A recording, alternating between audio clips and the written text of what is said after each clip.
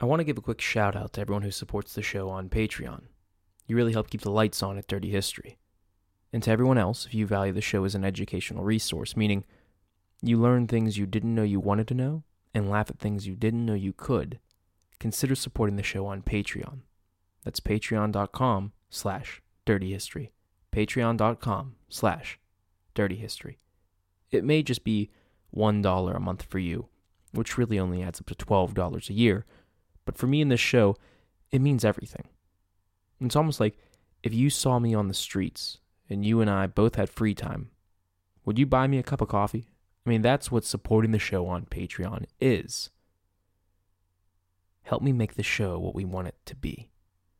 Patreon.com/dirtyhistory. Thank you to all of you in advance. And with that, on with the show.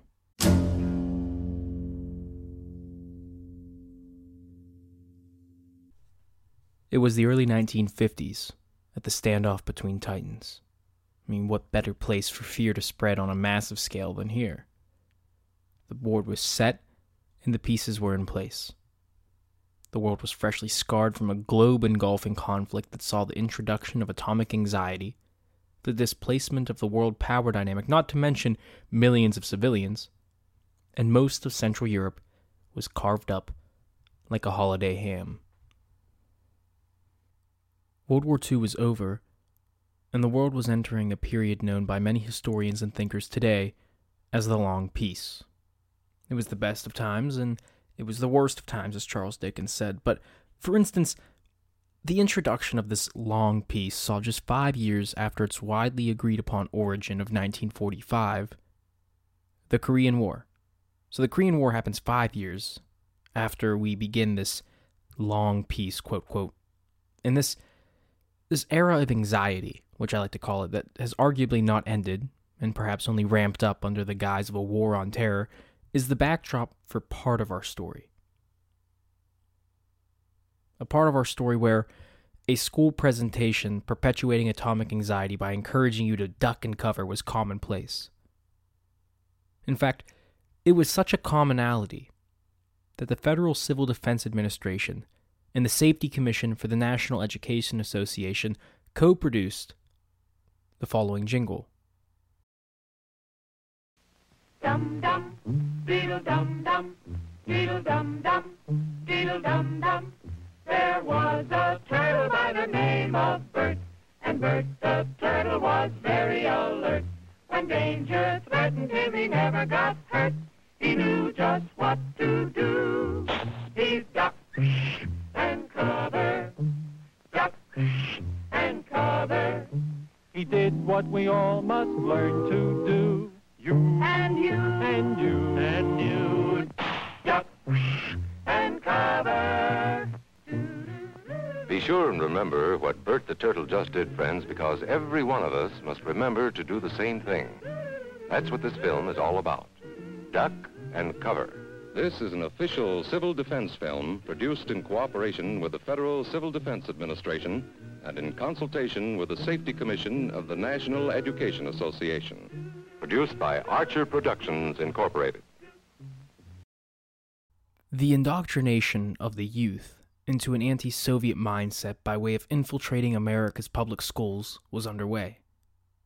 The atomic threat was part of the U.S. national consciousness.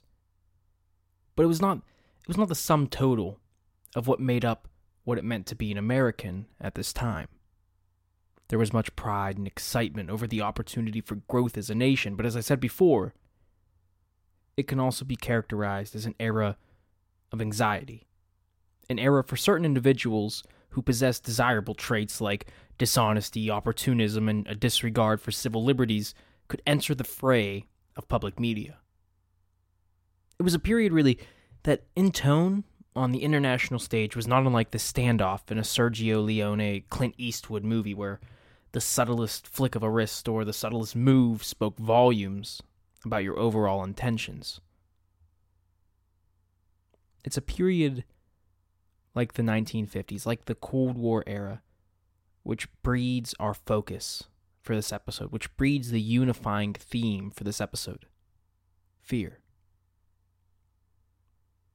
The reason I set the scene for this story in the 1950s at the dawn of the Cold War is not because it's the chronological origin of our story, and it's not, but because it's a period, at least in the United States, of an odd consensus, an agreement that there is an other, a villain to the American way of life, one that you learn to fear in school, an education, I might add, whose effects are still felt today.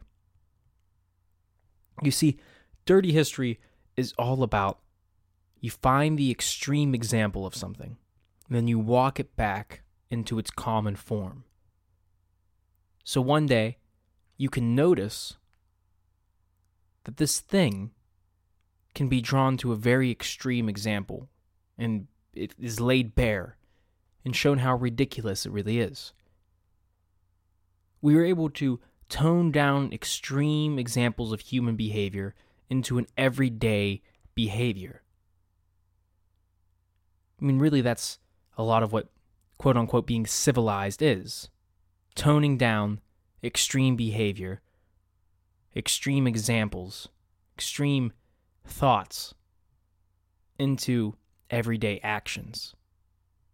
Disguising the extreme as the mundane.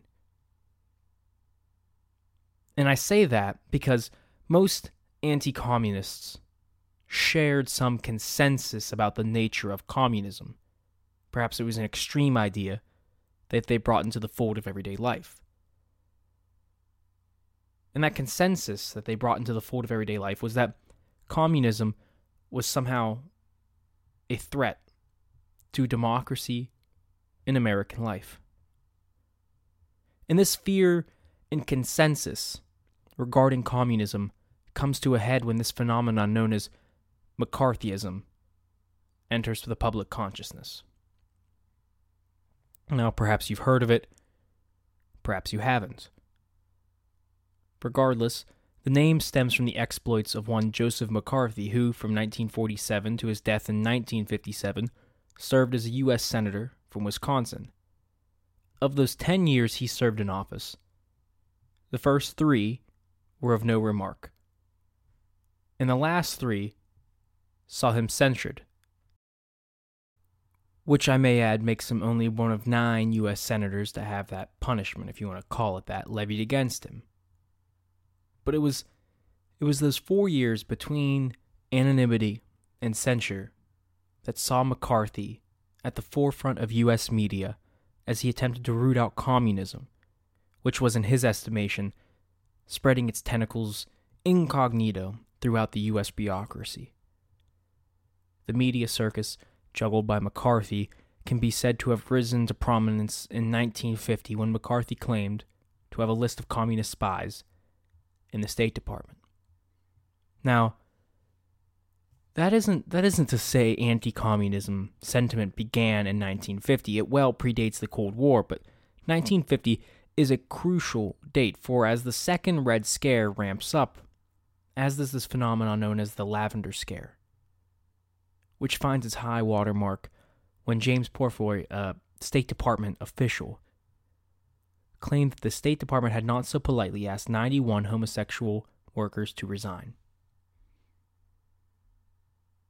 And that comment, that admittance, just gets some members of the House of Representatives in a frenzied state. The Lavender Scare would become characterized by the mass firing and, in some cases, incarcerations of homosexual people in the 1950s from the U.S. government.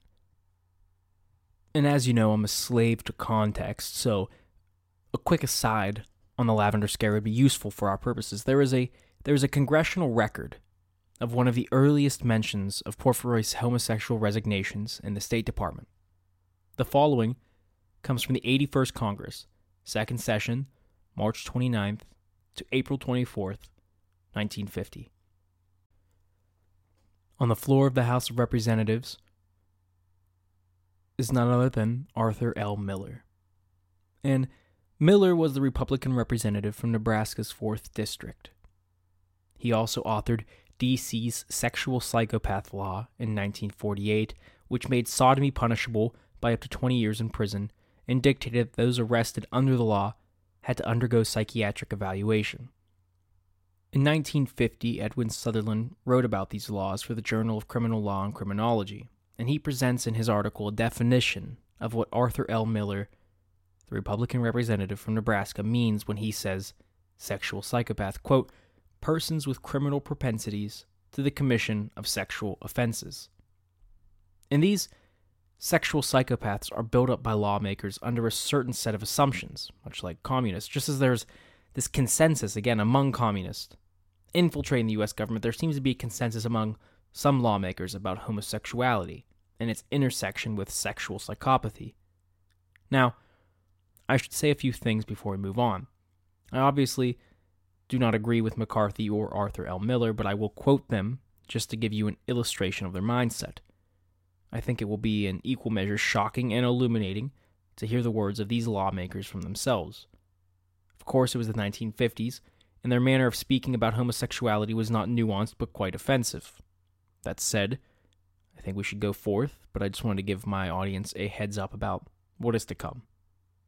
So, the assumptions that build the sexual psychopath archetype are that first, women and children are in the greatest danger. After all, the villain must be given a victim.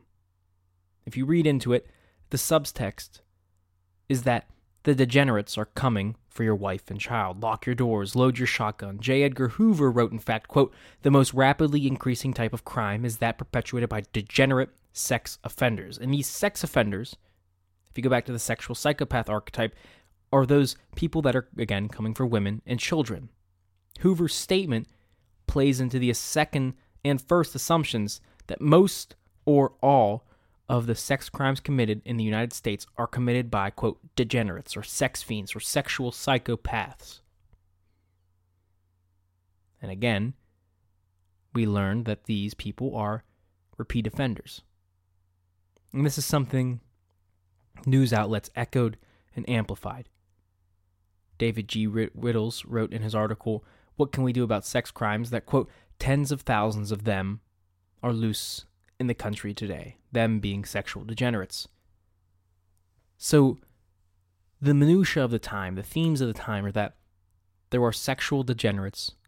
They will assault your children and assault your wives.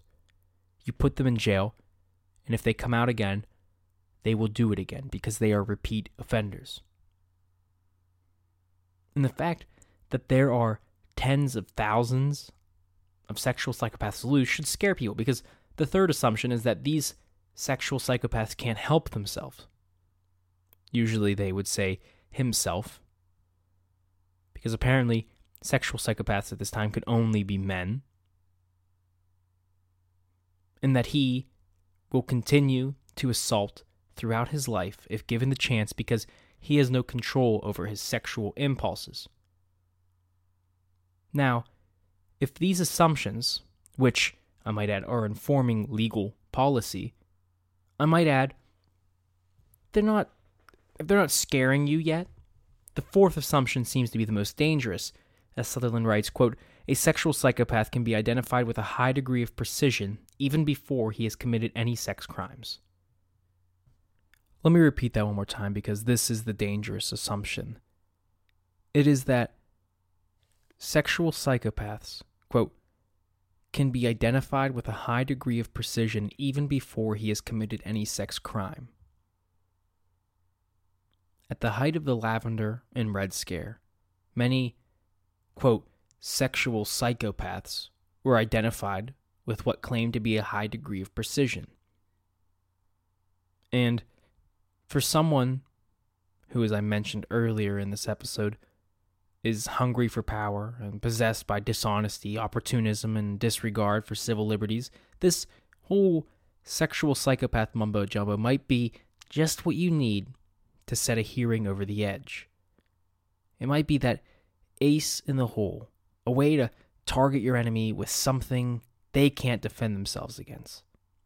The fifth, sixth, and seventh assumptions take it all a step further, stating that the legal system of a country fails if it releases a sexual psychopath who will inevitably prey on women and children again, and that sexual psychopaths must be segregated and placed under the care of psychiatrists. Now, a few things. Not only are these people degenerates, they will prey on women and children, and they will do it again and again because they can't control themselves. You can also, with some precision, determine who these degenerates and these fiends will be, and we should lock them up and throw away the key because a country fails if it releases a sexual psychopath who will inevitably prey on women and children again. This isn't to say sex crime is not real. It obviously is. That would be preposterous. Rape occurs. Sexual assault occurs. Unfortunately, all you have to do is turn on the news today to see an example of that. But what I am saying is the best way to turn a country against homosexuals, some of whom are political enemies or scapegoats, is to link them to and as persons with criminal propensities to the commission of sex offenses. And let's not paint Mr. Edwin Sutherland in a negative light. He said of these assumptions guiding lawmakers about sexual psychopathy, quote, "All of these propositions, which are implicit in the laws and explicit in the popular literature, are either false or questionable. The identification of a habitual sex offender as a sexual psychopath has no more justification than the identification of any other habitual offenders as a psychopath, such as one who repeatedly steals, violates the antitrust laws, or lies about his golf score. The psychiatrist would almost unanimously object to this definition." But the interesting thing is that it doesn't matter for public policy because back on the floor of the House of Representatives in 1950, at the ascent of Joseph McCarthy and the high watermark of the Lavender Scare, Senator Arthur L. Miller says the following words, forever etched in public record. You could find them today if you like. Quote, "Mr. Chairman, I realize that I am discussing a very delicate subject. I cannot lay the bones bare like I could before medical colleagues. I would like to strip the fetid, stinking flesh off of this skeleton of homosexuality and tell my colleagues of the House some of the facts of nature. I cannot expose all the putrid facts, as it would offend the sensibilities of some of you. It would be necessary to skirt some of the edges, and I use certain Latin terms to describe some of these individuals. Make no mistake, several thousand, according to police records, are now employed by the federal government. I offer this amendment to the Vors Amendment in good faith. Recently, the spotlight of publicity has been focused not only upon the State Department, but upon the Department of Commerce because of homosexuals being employed in these and other departments of government. Recently, Mr. Porfoy of the State Department said he allowed 91 individuals in the State Department to resign because they were homosexuals. Now, they are like birds of a feather. They flock together. Where did they go? You must know what a homosexual is. It is amazing that in the capital city of Washington, we are plagued with such a large group of these individuals. Washington attracts many lovely folks. The sex crimes in the city are many. Again, I'm quoting Arthur L. Miller. Quote, "In the 80th Congress, I was the author of the sex pervert bill that passed this Congress and is now a law in the District of Columbia. It can confine some of these people in St. Elizabeth's Hospital for treatment. They are the sex perverts. Some of them are more to be pitied than condemned, because in many, it is a pathological condition. Very much like the kleptomaniac who must go out and steal. He has that urge, or like the pyromaniac who goes to bed and wakes up in the middle of the night with an urge to go out and set a fire. He does that. Some of these homosexuals are in that class. Remember, there were 91 of them dismissed in the State Department. That is a small percentage of those employed in government. We learned 2 years ago that there were around 4,000 homosexuals in the district. The police department the other day said there were between 5,000 and 6,000 in Washington who were active, and 75% were in government employment. There are places in Washington where they gather for the purposes of sex orgies, where they worship at the cesspool of flesh pots of iniquity. There's a restaurant downtown where you will find male prostitutes. They solicit business for other male customers. They are pimps and undesirable characters. You will find odd words in their vocabulary of the homosexual. There are many types, such as the necrophiliac, fetishism, Pygmalionism, fellatios, cunning linguists, sodomaniacs, pedastry, saphism, sadism, masochists. Indeed, there are many methods of practice among the homosexuals. You will find those people using the words as, quote, he is a fish, he is a bull dicker, he is a mama and a papa, a punk, a pimp. Yes, in one of our prominent restaurants, rug parties and sex orgies go on. Some of these people have been in the State Department, and I understand some of them are now in other departments. The 91 who were permitted to resign have gone someplace, and like birds of a feather, they flock together. Those people like to be known to each other. They have signs used on streetcars and in public places to call attention to others of like mind. Their rug and fairy parties are elaborate. So, I offer this amendment. And when the time comes for voting upon it, I hope that no one will object. I sometimes wonder how many of these homosexuals have had a part in shaping our foreign policy. How many of them have been in sensitive positions and subject to blackmail. It is a known fact that homosexuality goes back to the Orientals long before the time of Confucius, that the Russians are strong believers in homosexuality, and that those same people are able to get into the State Department and get somebody in their embrace. Fearing blackmail, they will go to any extent. Perhaps if all the facts were known, these same homosexuals have been used by the communists. I realize that there is some physical danger to anyone exposing all the details and nastiness of homosexuality because some of these people are dangerous. They will go to any limits. These homosexuals have strong emotions. They are not to be trusted, and when blackmail threatens, they are dangerous as a group. Again, that was Arthur L. Miller, and it was at times like that I would want to use an audio recording so you could really feel the hate in his voice when he says that, or really feel that he believes what he's saying.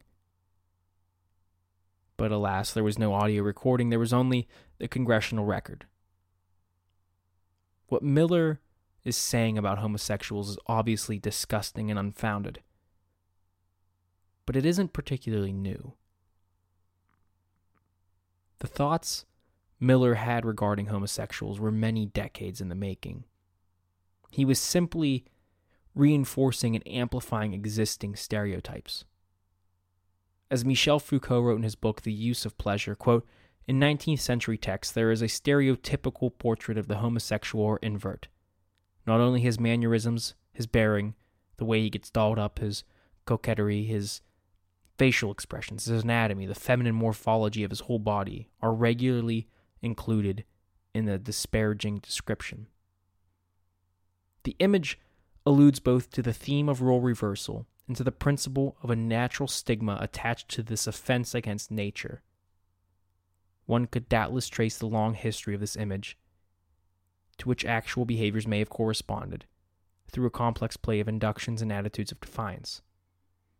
In the deeply negative intensity of this stereotype, one might read the age-old difficulty for our societies of integrating these two phenomena, different phenomena at that, of the inversions of sexual rules and intercourse between individuals of the same sex.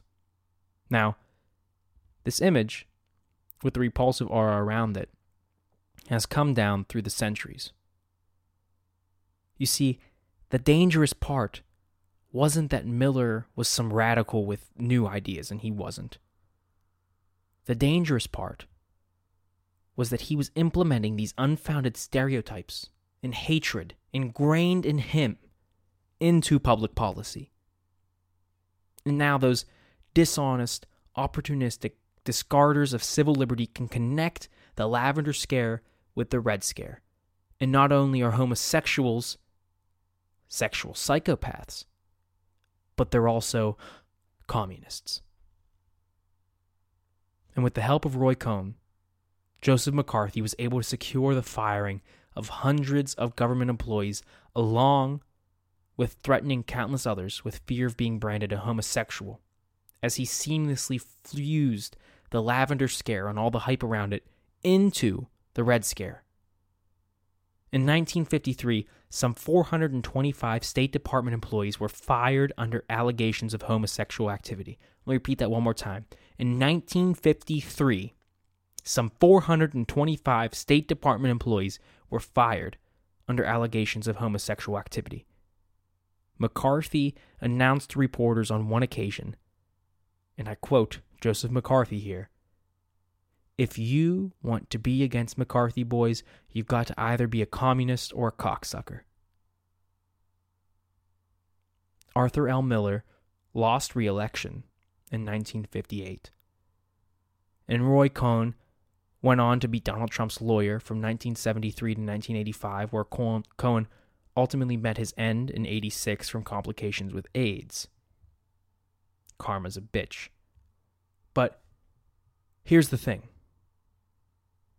McCarthyism is a minefield for historians to contend with, and I'll probably catch some flack for the small amount I've said about it. This is the case because there are two sides of a bitter argument to contend with. McCarthy, of course, wasn't a paragon of virtue and bravery. In fact, McCarthy was one of the individuals I spoke of earlier who was dishonest, opportunistic, and showed a complete disregard for civil liberties. But can most people question the aims removed from his character?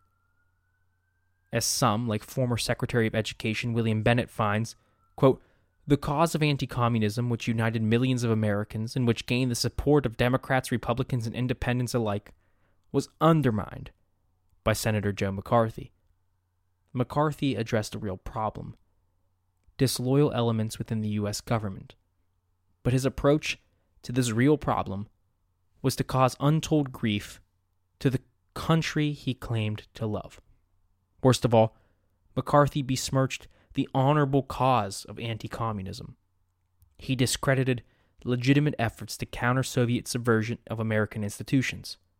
Now, whether or not you buy this perspective or think it's a load of shit, the matter of fact is McCarthyism is tricky. I mean, is the term of McCarthyism even the best way to describe this, what we've talked about?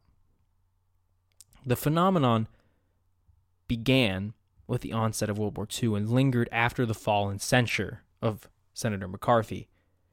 And that is not to say that some of the fear and attacks weren't founded. As Ellen Schweiker writes in her book, Many Are the Crimes, quote, "Many of the men and women who lost their jobs or were otherwise victimized were not apolitical folks who had somehow gotten on the wrong mailing list, whether or not they should have been victimized. That's the question. Now, they certainly weren't misidentified.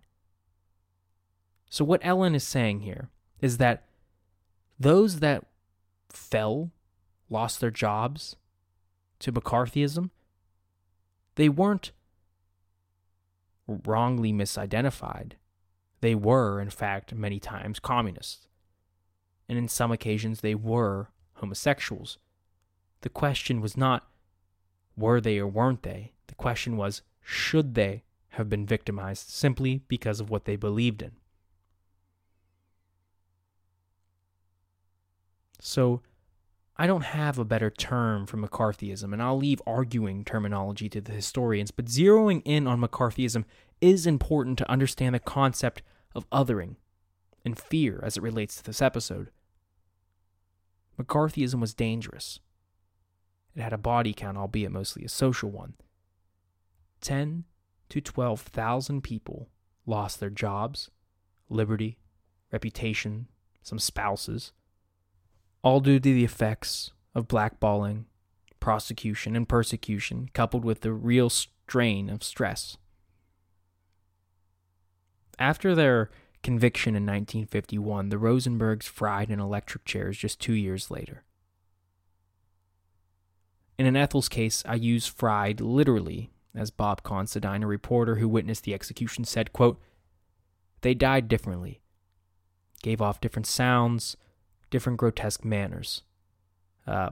he died quickly. There didn't seem to be too much life left in him when he entered behind the rabbi. He seemed to be walking in a cadence of steps of just keeping in time with the muttering of the 23rd Psalm. Never said a word, never looked like he wanted to say a word. She died a lot harder. When it appeared that she has received enough electricity to kill an ordinary person and had received the exact amount that killed her husband, the doctors went over and placed a stethoscope and looked to each other rather dumbfounded and seemed surprised that she was not dead. And she was given more electricity, which started again the kind of ghastly plume of smoke that rose from her head. After 2 more little jolts, Ethel Rosenberg was dead. Perhaps that was the reason to be concerned with the infiltration of the government. Real espionage. Perhaps not. However, the movement of anti-communism gets tied up with the fear of homosexuality and sex crime. And before you know it, McCarthyism and the persecution of communists becomes McCarthyism and the persecution of homosexuals, and this whole era of anxiety extends to a whole nother part of the population. Now, overall, the movement is derailed when McCarthy's brazen and often unfounded accusations drew more criticism. Famously, Edward R. Murrow said of McCarthy on the television program See It Now, quote, "Earlier, the senator asked, upon what meat does this our Caesar feed? Had he looked 3 lines earlier in Shakespeare's Caesar, he would have found this line, which is not altogether inappropriate. The fault, dear Brutus, is not in our stars, but in ourselves. No one familiar with the history of his country can deny that congressional committees are useful. It is necessary to investigate before legislating. But the line between investigating and persecuting is a very fine one, and the junior senator from Wisconsin has stepped over it repeatedly. His primary achievement has been in confusing the public mind as between the internal and the external threats of communism. We must not confuse dissent with disloyalty. We must remember always that accusation is not proof, and that conviction depends upon evidence and due process of law. We will not walk in fear one of another.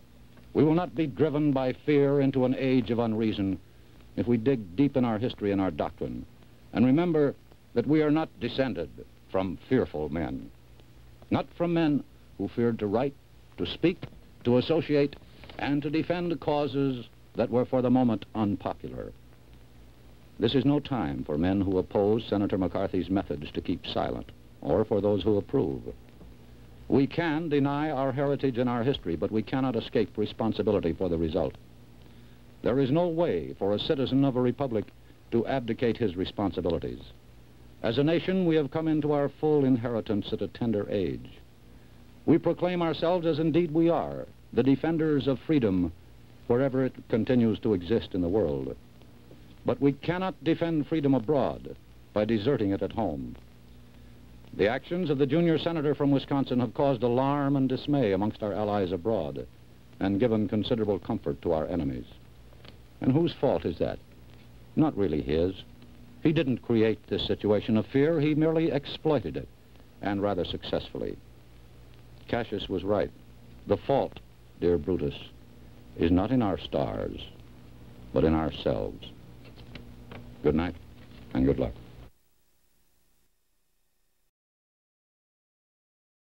There is something crucial that Morrow points out.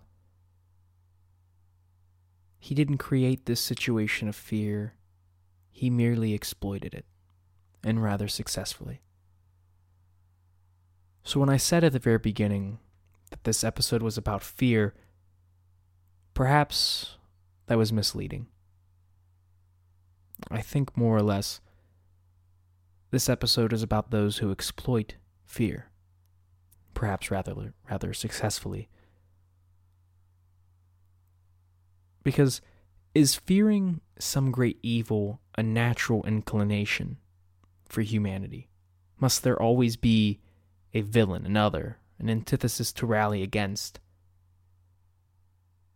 Why does McCarthyism, a phenomena whose original intention to root out communists, turns to in part finding homosexuals in the State Department? What is motivating all of this outside of the concern about blackmailing, about espionage? What is motivating it? What is the meaning of this witch hunt? I'm Thomas Thompson, and this is Dirty History. I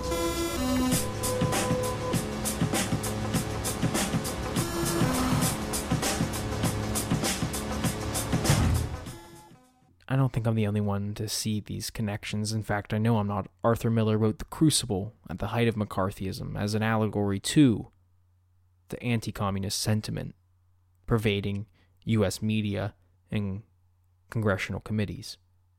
So if we're talking witch hunts, let's start at where we're all familiar. The Puritans. These individuals were a community that left the Church of England and moved to America in order to follow the word of God as they thought of themselves as chosen people in order to make the Church of England more Protestant. They detested the Roman Catholics and many other faiths, and they found Puritanism as the truest form of faith. Something to be recognized, a city upon a hill, something to look up to strive to be pure, clean. Contrary to popular belief, this community did not discourage sex totally. However, they did discourage and criminalize adulterous sex, premarital sex, same-sex relationships, and bestiality. You see, marital sex was very important to the Puritans, as they found that sex was a controlling factor for relationships themselves. It was understood that sex kept marriages together and controlled the wife or husband of and by the power of sex. For instance, Massachusetts had quite a liberal approach to divorce, for if someone was not performing the desired sex for their husband or wife, they were able to petition for a divorce on the case of impotence or failing to perform the rites of the marriage. Through this, the Puritans saw sex for the female to control the male and his adulterous thoughts and ways, and also for the male to control the female from any wanton approaches of other men. Now, it was thought that deformities of children or any sort of aggression within the child was caused by the sex being too lustful, aggressive, or while during a menstruation cycle. So many of our preconceived notions about proper sex or sex in general, or many ideas and conceptions we have about intercourse, are based upon puritanical ideals. Much of it can be, chalked up to superstition. But many of it, as Foucault said, is built on these long cycles and structures that all thought is built upon. That you could trace the genealogy of the puritanical views of sex back very, very far to some archaic form of Christianity or whatnot. Now, premarital sex was handled quite differently than assumed. Commonly, these cases were forgiven by the community if both individuals agreed to marry. Inexorably, heterosexual relationships existed hand in hand with homosexual relationships.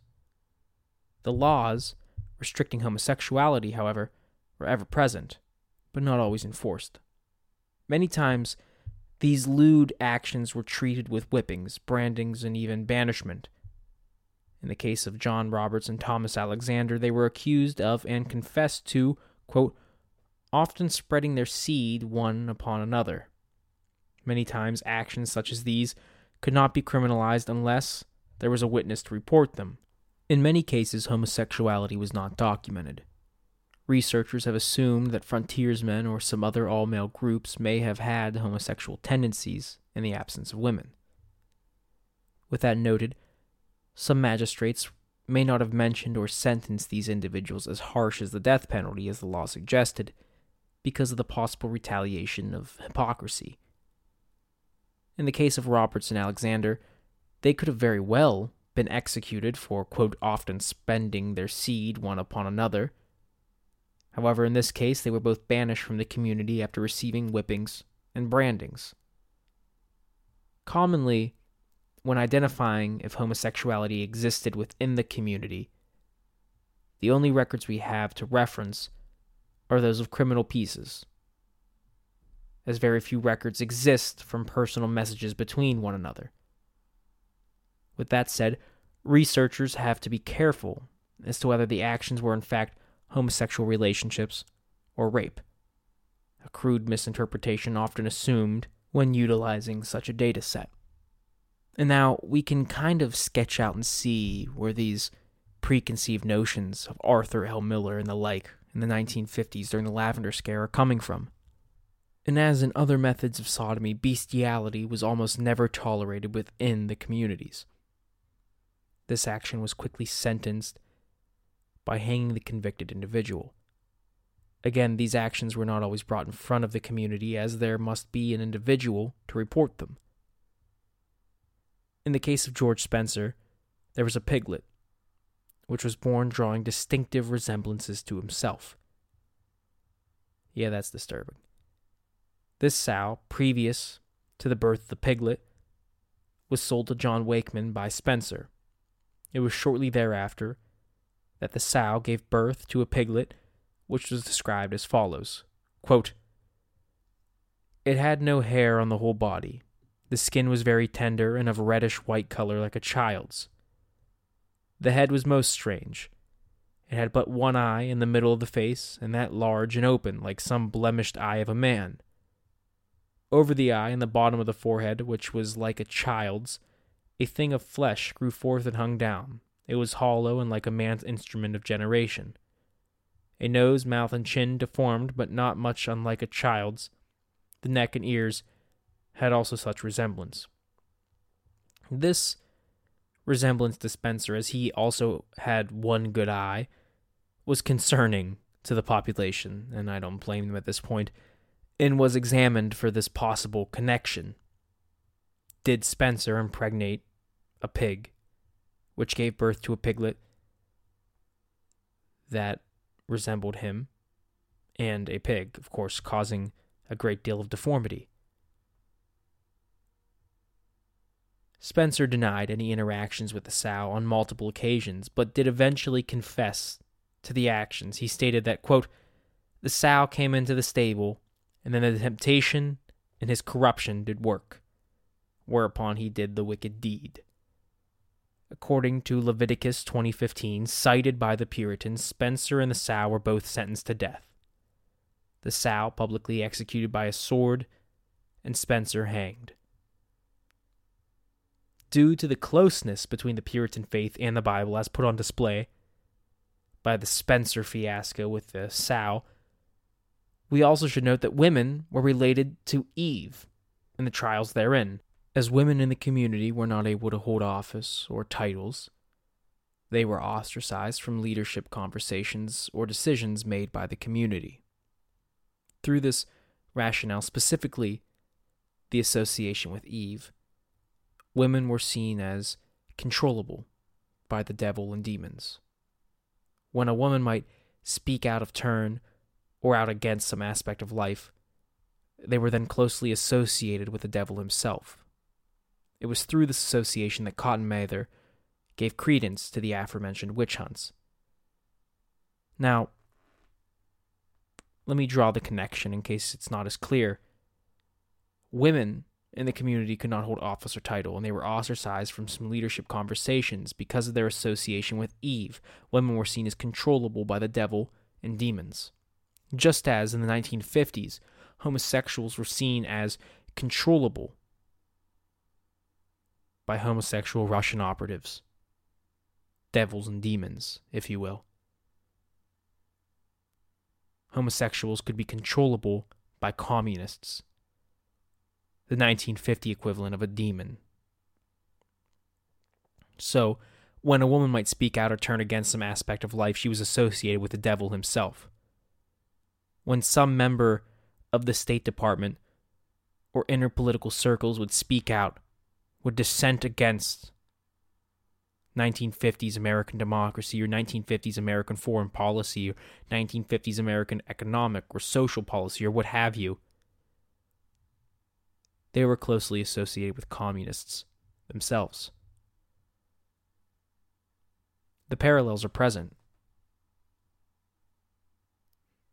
The hysteria surrounding the witch hunts of Massachusetts were surrounded by the sounds of austerity and challenge. The expulsion of demonic characters was at the forefront of the minds of many leaders at the time of the witch hunts, just as the expulsion of communist characters was at the forefront of the minds of many leaders at the time of really the 1950s witch hunts. Unfortunately, the tests for whether a woman was in fact a witch were equally irrational. For instance, one way to tell if someone was a witch would be to bind the hands and feet of that woman and tie a weight to her feet. Then, the proposed witch was thrown into a lake to see if she drowned or survived. If she did not drown, she was then executed for being a witch. However, as you may have guessed, if she drowned, she was not a witch, but a dead woman.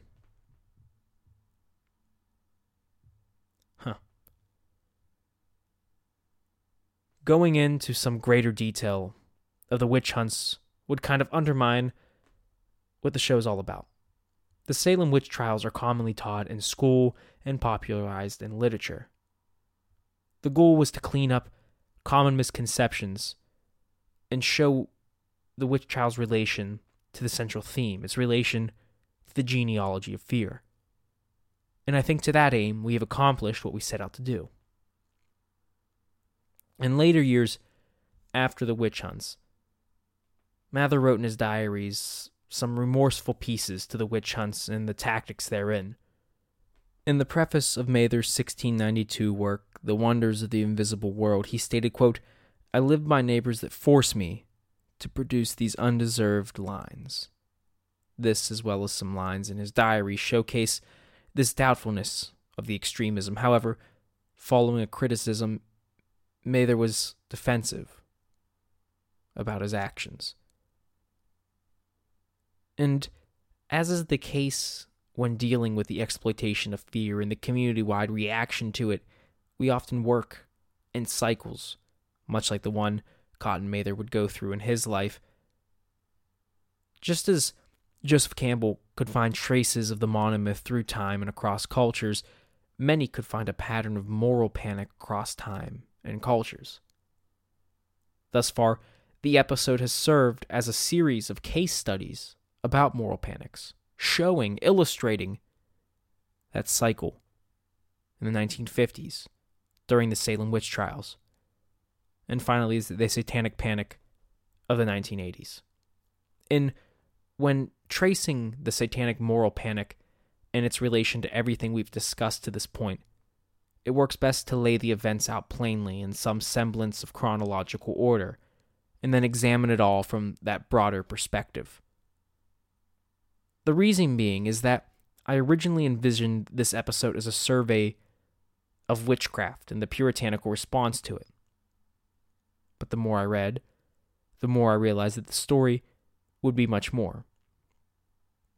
The story has long tendrils that intersect with puritanical fear, McCarthy-esque distrust, while also having much in common with Foucault's genealogy of section, pleasure, and deviance.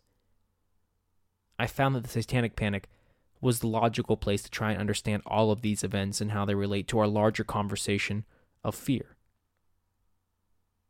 The moral panic isn't a conclusion or an end, but what it is a microcosm of everything we've discussed. So logically, the Satanic Panic begins well with Satanism. LaVeyan Satanism, to be exact. In the Church of Satan, which is a real and still functional organization, was founded in 1966 by Anton Szandor LaVey. It has a website and you can peruse it at your leisure. But just as any organization that has been around for a while, The bureaucracy behind closed doors, built upon a legacy of success, undergoes changes. Which is why I preface this chapter of the show by saying we'll look at LaVeyan Satanism specifically. Now, distinguishing that the Church of Satan was founded in 1966 is not to say that the ideas of occultism, esoterica, and satanic ritual had their origins in the 60s. And as was well known, the fear of satanic ritual or devil worship goes back much further than the heady days of the 1960s. That said, I want to simply look at the organization that popularized Satanism and satanic thought as we know it, and to, again, clear up some misconceptions that will come into play later in the story. So what does it mean to be a part of the Church of Satan? Well, in 1969, when the Satanic Bible was written by Anton LaVey, it meant something relatively simple. The Church of Satanism had 9 sacraments that define the boundaries of the group's core beliefs or the group's ideology, and they are as follows, quote, Number 1, Satan represents indulgence instead of abstinence. Number 2, Satan represents vital existence instead of spiritual pipe dreams. Number 3, Satan represents undefiled wisdom instead of hypocritical self-deceit. And number 4, Satan represents kindness to those who deserve it instead of love wasted on ingrates. And the list continues in the same vein for 6 more sacraments, but the trend is clear after the first 4. The Church of Satan, and that is to say the popular satanic belief that you can buy in a bookstore, does not condone communing with evil spirits or plotting terrible acts on the masses, mutilating animals, drinking blood, and raping. Simply, LaVeyan Satanism worships, if you want to call it that, what Satan represents. And that is, according to LaVey and the Unholy Book, individuality, indulgence, measured kindness tempered by egoism. Essentially, satanic culture is a form of counterculture. LaVeyan Satanism was a movement founded in the 1960s espousing an individual's well-being and material indulgence over prudence, abstinence, and celestial groupthink. When you put Satanism in political terms, or philosophical terms, it sounds slightly more reasonable to the average person. In my estimation, LaVeyan Satanism seems to be some pipe dream of Randian objectivism bundled up with Christian iconography, and that's where it gets muddy. The Satanic Bible, stripped of its iconographical trappings, is a web of influences, none of which are documented or cited, or they're on their own dangerous like Satanism will become considered. Nietzsche, Mencken, Freud, Ayn Rand, Aleister Crowley, and other philosophers or occultists are clearly a strong influence on LaVey, and yet no credit is paid to them. No citations are given. However, outside of an academic perspective, that is not really the issue. The issue, like many things we talk about on the podcast, is in the context.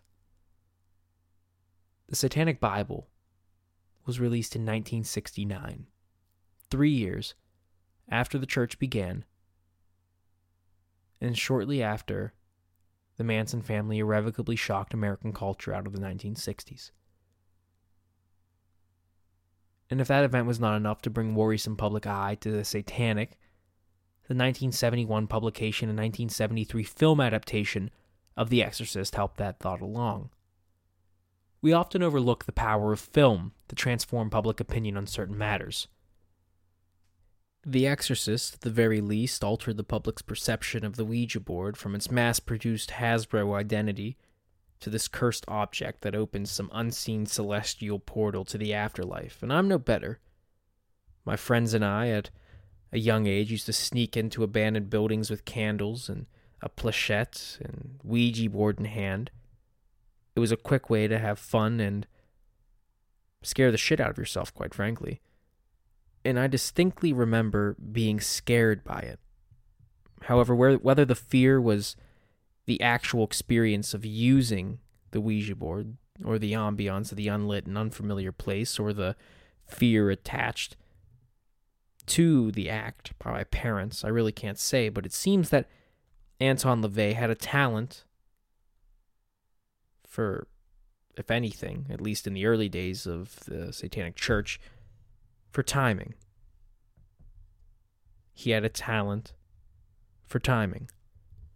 LaVey continued publication of materials in the 1970s, and those materials really did nothing to combat from further associating the cult with all manner of disparate tragedies, from the killings perpetrated by the Zodiac Killer, David Berkowitz, and the Jonestown Massacre. And I'll leave the specifics of those cases to the True Crime Podcast, just because, by God, there are many. But the story of America's satanic panic is not complete without mentioning the 1970s and 80s for what they featured culturally, that set the stage for such a moral panic as that one to occur. For example, in 1981, the AIDS crisis formally kicks off as doctors recognize Kaposi's sarcoma and pneumocystis pneumonia in gay men in LA, San Francisco, and New York, and as was the case with the duck and cover drills, educational measures were taken to prevent contracting HIV. And if a medical crisis was not enough to set people on edge, backing that medical crisis up with educational concern, with indoctrinating children to fear HIV, which is a good thing. You want to fear a disease that could kill you. You want to trust the medicine, but there was a negative slant towards homosexuals, of course. But then people also find distrust over over-the-counter medications and everyday pain relievers, with the 1982 Chicago Tylenol murders changing the way we consume medication. Just 1 year after the AIDS crisis kicks off, we have the Chicago Tylenol murders. The case, of course, started when a 12-year-old girl from the suburbs of Chicago named Mary Kellerman complained of a sore throat and runny nose. Her parents gave her one extra-strength Tylenol that was, unbeknownst to them, laced with potassium cyanide. By 7 that morning, their daughter was dead. Deaths like this occurred over the next month, and the nation was in the grips of a crisis. I mean, for example, Tylenol sales at this time plummeted. There were recalls on a massive scale. Millions and millions of units of Tylenol recalled, hundreds of millions of dollars invested in tamper-proof lids. The Tylenol bill was passed in 1983, made it illegal to tamper with consumer products. The fear at this time is real and tangible. On top of the Tylenol scare and AIDS and whatnot, you have kids on milk cartons, and stranger danger is the PSA of the day. And while all of these facts may seem disparate at first, we should realize that they are context, place setting, details. And as they say, the devil is in the details. And I mean, I hate cliches, but that one is rather apt. The board was set for a moral panic. As Jonathan Mailer wrote in his book, Ladies and Gentlemen, The Bronx is Burning, quote, "The frenzied media coverage fanned the growing sense of fear. The growing sense of fear fanned the frenzied coverage." Moral panics work in cycles. Moral panics work in cycles, and they often begin at this odd place, this place of worry and hostility. And the worry surrounds social change, economic change, technological change, and how these changes will affect the status quo. If that's not the 1970s and 80s, I really don't know what is. There's an uneasiness, an anxiety surrounding how this world that they know, the old guard knows, is going to change, and whether or not that change is going to be for the better or for the worse. And oftentimes they feel as though that change will be for the worse. Children staring at televisions playing video games, or board games that are dispossessing kids, or music that parents think sounds violent or satanic, or whatever it might be. An era, a time, a period of worry and hostility. And just as Mailer wrote, the frenzied media coverage fanning that growing sense of fear, that second stage in the cycle of moral panics is a media frenzy, bolstering the concerns of those worried and hostile middle ground. Because we need to put something on top of that fear. We need to put a term to it. We need to put an idea to it, coverage to it. Because coverage of just a general uneasiness doesn't really move tickets, so to speak. It doesn't sell advertising spots. There's a whole aside in Hunter S. Thompson's The Rum Diary in which he is interviewing people getting off of a plane from Puerto Rico and asking them why they left, and they were talking about the fear. And speaking about the fear or the worry or the hostility or the uneasiness or the anxiety, it's not a headline. It's an abstract concept that is hard for people to grasp with. So when the media gets a hold of this worry and hostility, they put a face to it. They put an other, a villain. And those are the folk devils. That's the third stage. Folk devils develop. And finally, we have a face to that which we fear most, change. And as those in power try desperately to hold on to change, they develop laws that reflect the strongest interpretations of their morality. Harsh laws that reflect the strongest interpretations of their morality. It is the fire and brimstone times, the witch hunts, the McCarthyism. The night being the darkest before the dawn. That is the fear incarnate. But the thing is, laws do not prevent social change. And that final cycle, that final step in that cycle is the morning after, that realization that the panic was an overreaction. And we all have to look at our neighbors and those that we burned, and that is that moment of grim reflection where you realize that maybe your tactics weren't the most sound. Maybe they weren't the most morally upstanding. The virtuous can make capital out of a situation. They can convert a situation with a potential for strain to a source of satisfaction. One can become even more virtuous, letting his reputation hinge on his righteousness, building himself out of invidious comparison to the morally weak. Since others' wickedness sets off the jewel of one's own virtue, and one's claim to virtue is at the core of his public identity, one may actually develop a stake in the existence of deviant others. In short, another's virtue may become a source of another's strain. Moral panic inherently involves cultural conflict. There is resistance, innovation, and sometimes provocation. But on the other hand, there is indignation and outrage.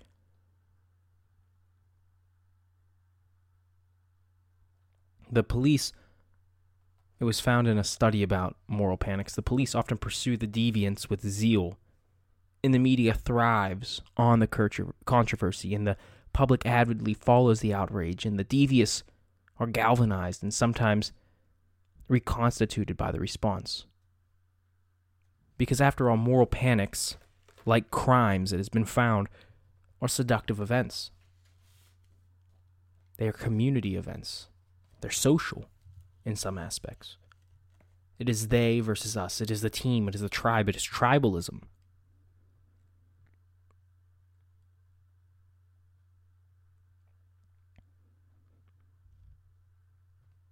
Moral panic itself, the term, was coined by Stan Cohen in his book Folk Devils and Moral Panics to describe an exaggerated societal reaction fueled by media into what begins as minor acts of deviance.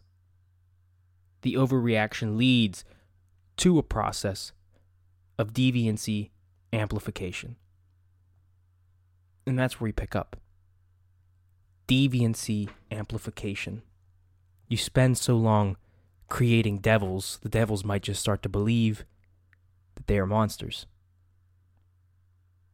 A moral panic is a moral disturbance centering on claims that direct interests have been violated, an act of othering sometimes expressed in terms of demonization, sometimes with humanitarian undertones that are grossly disproportionate to the event or the activities of the individuals concerned.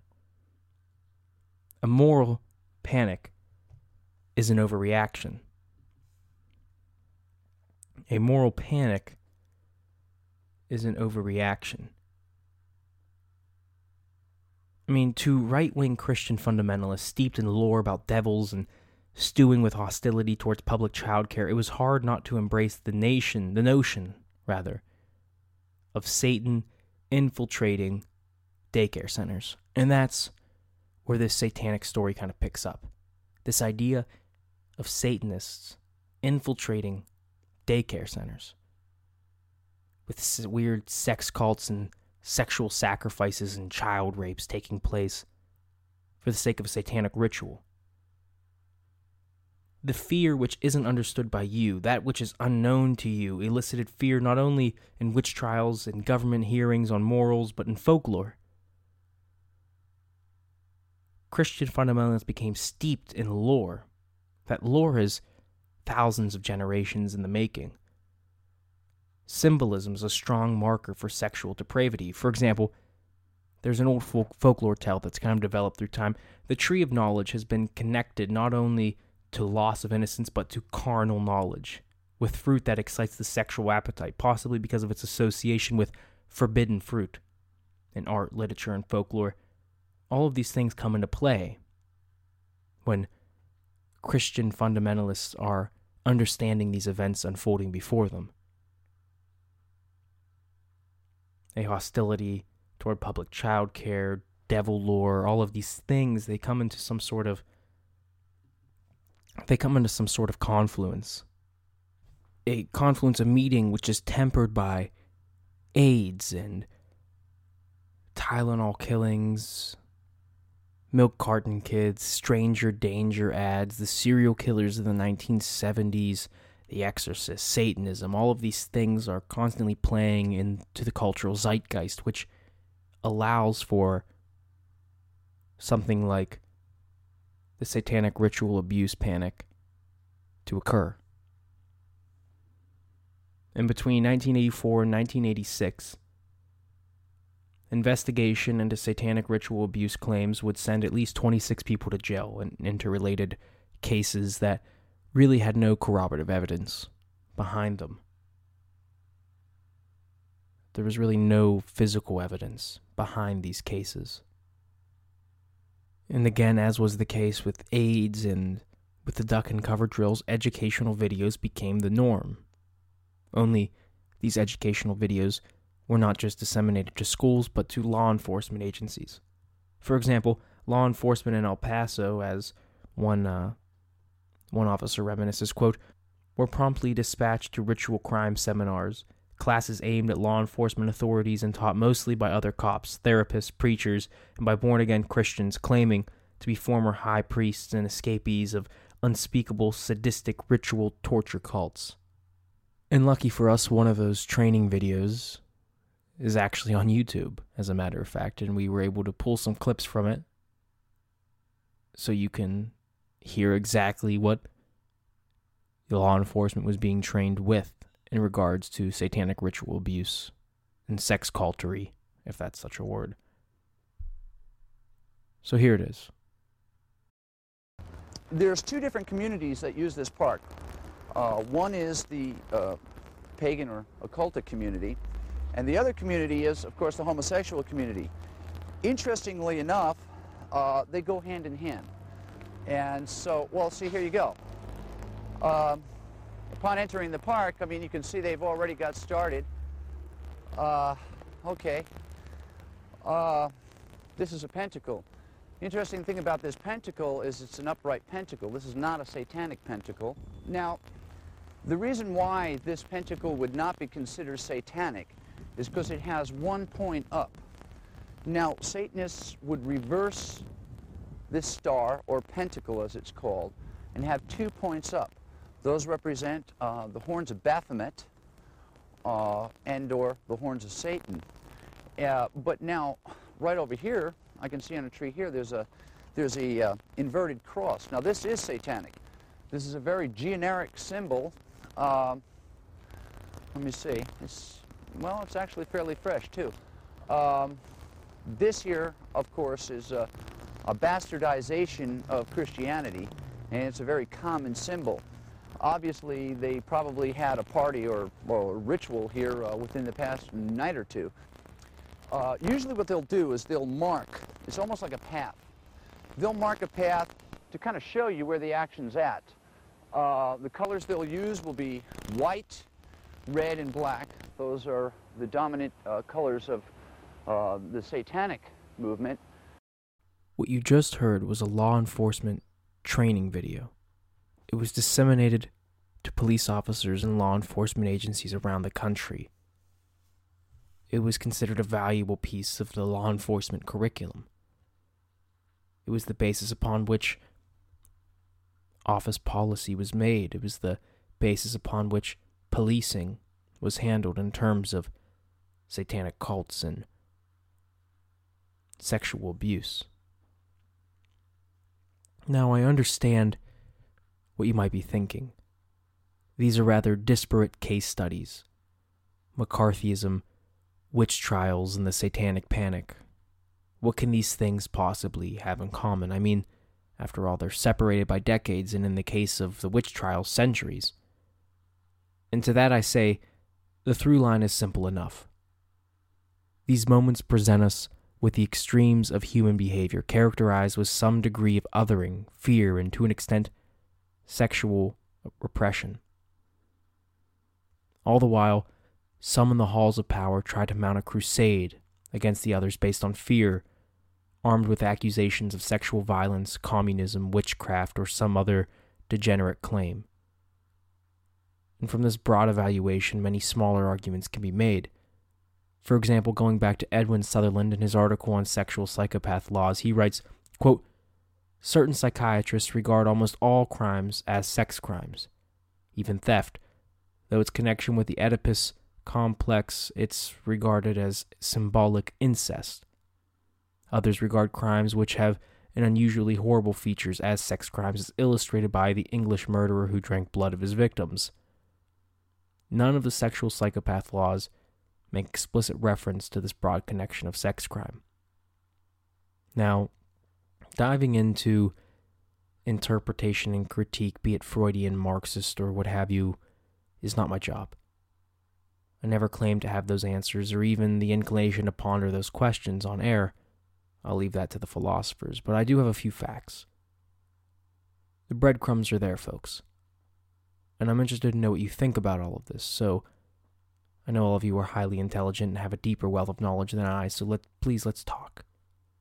Let's talk. You can go to Dirty History, Dirty Talk group on Facebook to engage in those discussions. And given the season, I thought an episode that dealt with horror would be in order. But like any good horror, we shouldn't deal exclusively in jump scares. Rather, the impetus should be placed on what Stanley Kubrick did with The Shining, imparting a sense of dread. The question being, which is stronger? That burst of adrenaline as the fight or flight response grabs hold of you, or the chronic stress of inescapable dread? The comparison is much the same as wondering what would strike fear deeper into your body, the wail of duck and cover sirens, unsure if it is a drill or the real thing, or being fully possessed of the belief that your child is beyond your control, seduced by satanic orgies and ritual sacrifice and sexual psychopaths. And let's be sure, many people experience both of those fears in their lifetime. Maybe the real terror is that of being hopefully and helplessly accused in a witch hunt, even though you know you're innocent. Maybe that's the deepest fear. As I said, I never claim to have the answers, but some facts. So before we start strapping witches to piles of kindling, maybe we should evaluate just what they are. Flesh and bone. Fallible. And ultimately on their path to death, just like you. They, however, have the courage to speak out against the norm, to go against the grain, to be their own person, because they were not descended from fearful men. I'm Thomas Thompson, and this has been Dirty History. Good night, and good luck. And if you like what you heard here, you can get everything dirty and everything history on our website at dirtyhistorypod.com. You can also follow us on the social medias, Dirty History Pod at Instagram, at PodDirty on Twitter, and just Dirty History Podcast on Facebook. If you want to talk to us or send us some messages or talk about what you heard on the episode, you can find us in the Dirty History Dirty Talk group on Facebook. The Dirty History Dirty Talk group on Facebook. You can search it. It is a closed group. Just ask for an invite to join. You can get in and start talking. We're going to have some very interesting conversations in there coming soon. I hope to hear from you. Also, you could support the show on Patreon. That's a great way to have some say in where the show is going. Support the show on Patreon, and you will get all kinds of great perks and great things and great access to behind the scenes on the show and maybe some say in the creative process. So I would hope to hear from you there. Again, none of this would be possible without you, our listeners, and I appreciate everything you do for the show. So share us on social media, share our website, find us on Patreon, and of course, please rate and review the show on Apple or wherever you get your podcasts. That's how we move up. That's how we spread. Rate and review the show. If we're not spreading, we're dying. If we're not spreading, we're dying. So rate and review the show on Apple or wherever you get podcasts. And as always, I'm Thomas Thompson. I work with my two close friends and collaborators, Andrew Henley, who is a co-writer for the show, and Woodrow Coward, who is our artistic director and all-around in-house Renaissance man. As I said, I'm Thomas Thompson, and this has been another episode of Dirty History. I'll talk to you soon.